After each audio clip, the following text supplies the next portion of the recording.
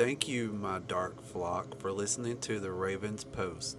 You can find us on Instagram, Facebook, and Twitter at the Ravens Post, or AVANS.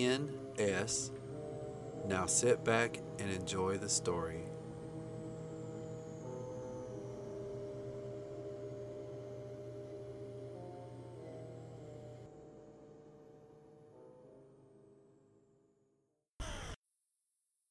The Perfect Gift, Yard Sale Finds by Melody Carter.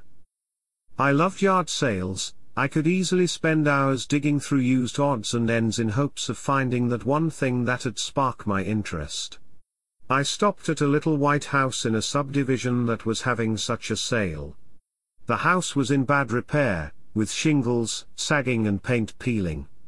I was uneasy about stepping onto the porch. It looked like it wouldn't hold my weight. But there were all kinds of items on display, spread out on blankets and in the weed-choked grass. To be honest, I was on the hunt for something for my 8-year-old daughter, Danielle. She'd been promoted to 3rd grade and I wanted to surprise her. Nothing caught my eye until I spied a box of toys marked 10 cents each or whole box for $2. Eagerly digging through the dirty cardboard box, I found stuffed animals, dolls, plastic food, board games and marbles. There was one doll in particular in the box. It had blonde short hair and wore an outfit from the 1950s, it read Burping Betty and she was the ugliest doll I'd ever seen. I figured Danielle would end up throwing the doll away. It looked as if the maker had tried to mold and paint Burping Betty as Marilyn Monroe, but something had gone wrong. "Those were my daughter's toys," a woman's voice said softly. I glanced up to see a lady in a stained purple jogging suit that was clearly too big for her, and her hair had streaks of grey, although she looked to be only in her early 30s. She had an air of tragedy about her, as if life had steamrolled over her recently. I nodded at her in acknowledgement.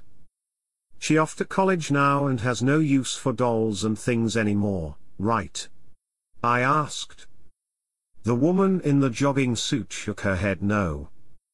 "She's got no more use for toys, but college isn't where she's at." Jogging suit lady's lips were trembling and she had her arms crossed as if the wind had blown over her grave. I was feeling a little uneasy, but decided not to press her. It wasn't really any of my business. I paid her $2 for the entire box of toys and took my leave. I put it in the back seat of my car and drove on. Only a few minutes had passed before I started to hear a whisper in the car. Switching the radio off, I listened again. There it was, a faint but definitely there whisper. Where was it coming from?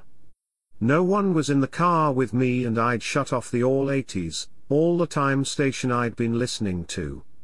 I couldn't make out the words and yet it was an excited whisper, followed by a giggle. What in the hell? Then as the giggling continued, I seemed to lose control over the car. The steering wheel was useless in my hands and the brakes weren't working. Beginning to panic, I pumped the brakes and wondered if God was going to let me see Danielle ever again alive. The car fishtailed and smashed into a pine tree beside the road. I don't know how I wasn't hurt. I only know that by the time I looked down from my view in the driver's seat, that Burping Betty was no longer in the box with the other toys. She'd been in the bottom of it, sort of buried by teddy bears and board games. Now though, she was under my seat, staring up at me from the floorboard with her smile of pure joy. When the police and ambulance arrived, they were astounded to find I wasn't hurt at all. My car was totaled, like a crushed tuna can. Yet I was fine except for some scratches on my face when the windshield broke. My sister, Yolanda, came not long after I called her and she had Danielle with her. "Mama, you're all right." Danielle cried and wrapped her arms around my waist. "Thought I'd lost you, Millie," my sister said. "You almost did," I told her soberly. We all stood there looking at the remains of my car. The brakes had been fine when I'd stopped at that last yard sale. Completely fine? Had someone tampered with the brake line? I didn't see how that was possible, though I'd only had my back turned for a few minutes. Besides, an act like that was cold-blooded and plotted out, not something you did to a stranger.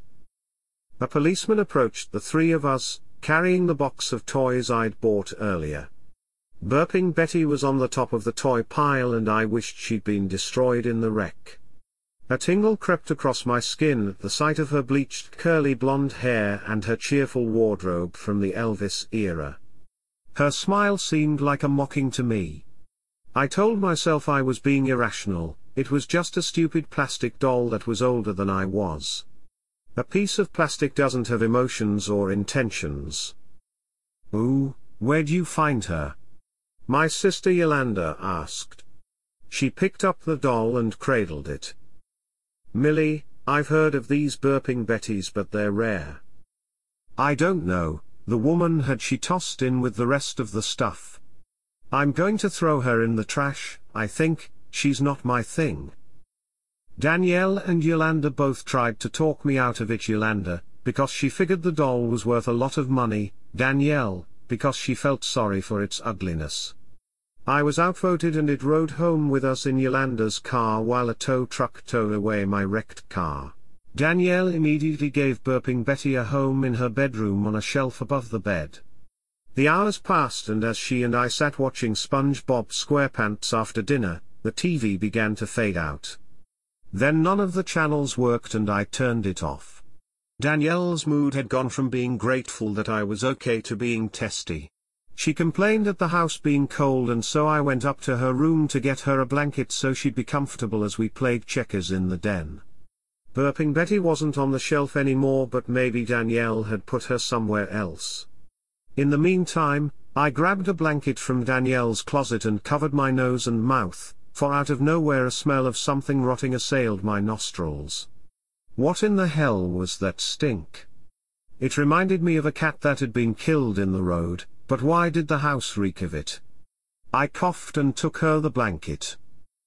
Later, after we'd gone to bed, I was awoken by my daughter's screams and moans down the hallway. Pushing her door open and turning on her light, I rushed to her to wake her up. "Mama." It was a woman, she held me down and CCC cut me. I hugged her close and reassured her it was a dream, just a dream. Strange, though, on Danielle's side table next to her bed, there were tiny footprints. They weren't paw prints, as if our cat Jelly Roll had walked on the table. They were more like the trail of a very small human, leading to Danielle's pillow and disappearing. And that smell of something rotting was hanging in the air again. Danielle asked me where I'd put Burping Betty. She wanted to snuggle with her so she could go back to sleep. But neither of us knew where she was. My opportunity to destroy Burping Betty didn't come like I'd hoped. At least, not right away. It was as if Danielle or whatever was controlling her sensed my intent. Danielle put the doll into her backpack the next morning, chattering away to it about how the rest of the girls in her class were going to love the doll. She gave me an angry look when I attempted to hug her goodbye, and pushed away as she raced towards the school bus. When had my daughter ever been so hostile? She hasn't been. I told myself, it's that damn doll, I wish I'd never brought it into our lives.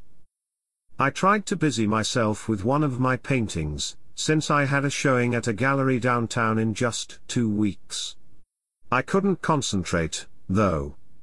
The canvas in front of me remained blank and I felt an unease, like an itch you can't quite get to, but it's there and driving you insane. After 45 minutes of nothing, I was putting my paints and easel back onto the sun porch when my cell phone scared the daylights out of me. It was Danielle's principal at the school, requesting that I come and collect her. "There's been an incident between Danielle and another girl," was all he'd say. My mind ran amok with all kinds of possibilities. What in the hell had happened? She'd been an almost straight-A student and had a large circle of little girl friends at Bear Cave Elementary. Sometimes I envied my daughter in her ability to connect with people easily, because I didn't. And for her to be in a fight was unthinkable. It was a mistake. When I reached the school, I found her sitting sullenly in a chair in the principal's office. She had her arms tightly wrapped around burping Betty as if to protect the doll, but somehow, I doubted Betty needed protection. It was us who needed to be guarded against her. Was it my imagination, or was Danielle's face pale, almost sickly looking? There were dark circles under her eyes, as if she hadn't slept in days. "Miss Collins," the principal began, after I was seated, "your daughter got mad at Annie Davis for laughing at her, and then pinched Annie till she had blue marks all over her body and smacked her around quite a bit. Danielle isn't normally an aggressive child, I know. But I'm going to have to suspend her for 2 weeks for bullying. We don't tolerate that here." There was an awkward silence in my car until I looked at Danielle in the rearview mirror. "Tell me what happened, young lady." She shrugged nonchalantly. Annie laughed at Betty and called her the ugliest doll she'd ever seen. So Betty taught her a lesson. She pinched Annie and slapped her till she fell on the floor. It was funny. They thought I did it. I shuddered as I felt a cold chill pass through me. Danielle felt no remorse for what had been done, and what's more, she seemed to relish and enjoy it and didn't mind taking the blame. An expression of hatred and cruelty crossed my daughter's face for a second, then was gone, and she watched out the car windows at the scenery passing by. But the expression was there long enough for me to crank the heater up on a 70-degree afternoon. That night, after Danielle had gone to sleep, I snuck into her room, took burping Betty from the bed, and carried it with me downstairs. I'd been holding my breath the entire time, praying Danielle wouldn't wake up. I got to the kitchen, rummaged around till I found a clean garbage bag, then thrust the doll into it, tying a knot at the opening. Then I went outside and heaved it into the trash can. "Let's see you laugh now, you little plastic bitch," I whispered. I don't think I'd ever been so glad in my life to see the garbage man the next morning. I watched to make sure the bag with the doll in it was picked up. Sure enough, it was thrown into the back of the truck with the other trash. Maybe now, mine and Danielle's lives could get back to normal. She was frantic all day, looking for the doll and turning the house upside down in her search. I pretended to not know anything about it. It wasn't until the afternoon, when I went out to the sun porch to do some painting, that I had to stifle my scream of horror and disgust. The doll was seated on my stool in front of my easel as if she belonged there.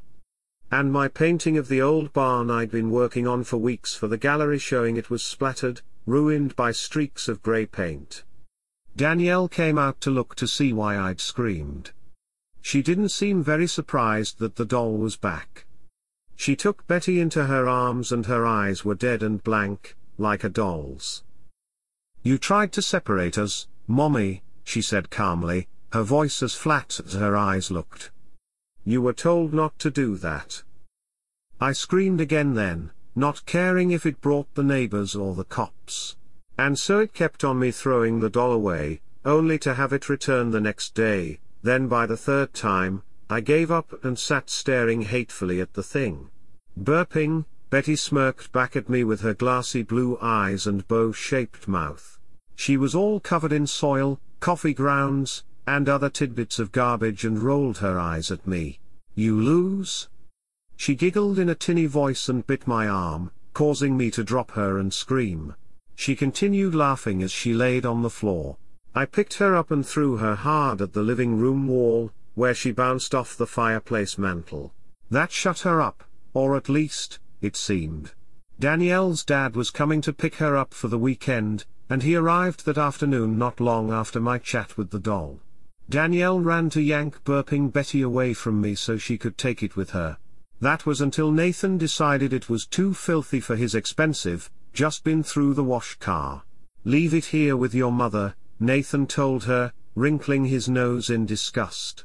"But Daddy, I love her, and she needs me." "You've got nicer toys than that," he told her. Over Danielle's head, he directed his next comment at me.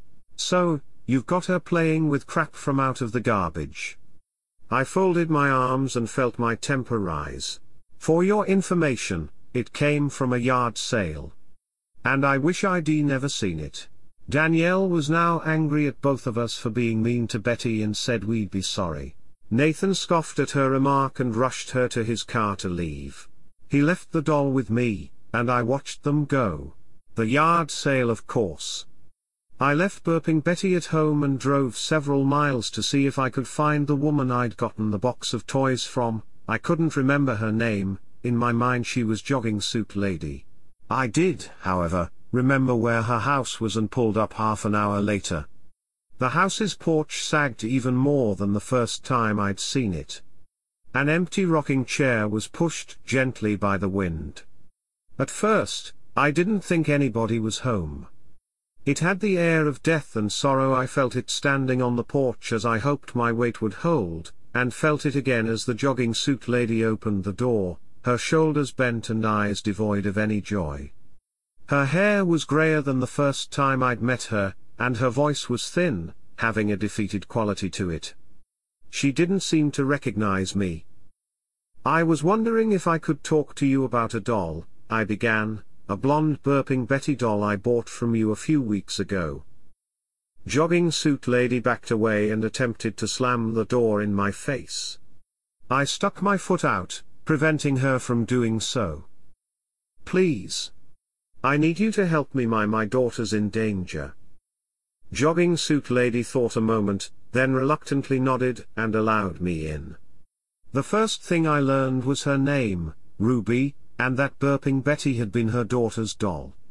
Ruby had gotten it from a friend, who'd pushed it into her hands at a birthday party like it was castor oil instead of an antique toy.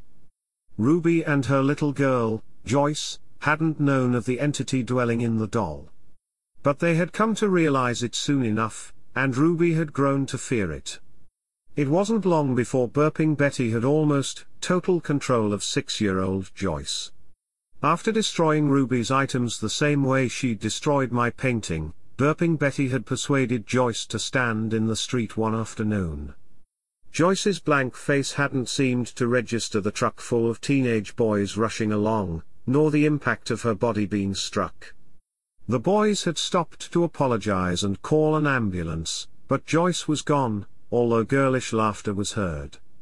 Burping Betty's plastic smirk was splattered with Joyce's blood in the road, and Ruby shuddered at the memory as she told it to me. "It was like the damned thing was sipping every drop," she said. From that time on, Ruby had one illness after another and lost her job. The doll had ruined her, more or less.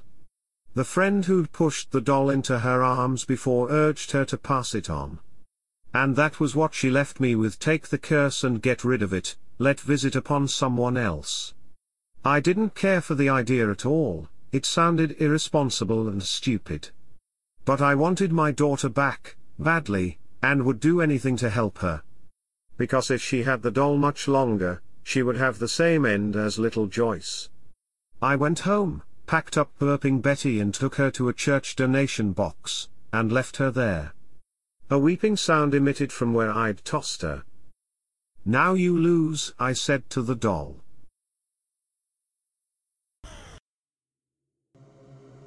Thank you for tuning into the Ravens Post. If you have any stories you have written you would like to feature on an upcoming episode, please email me at ravan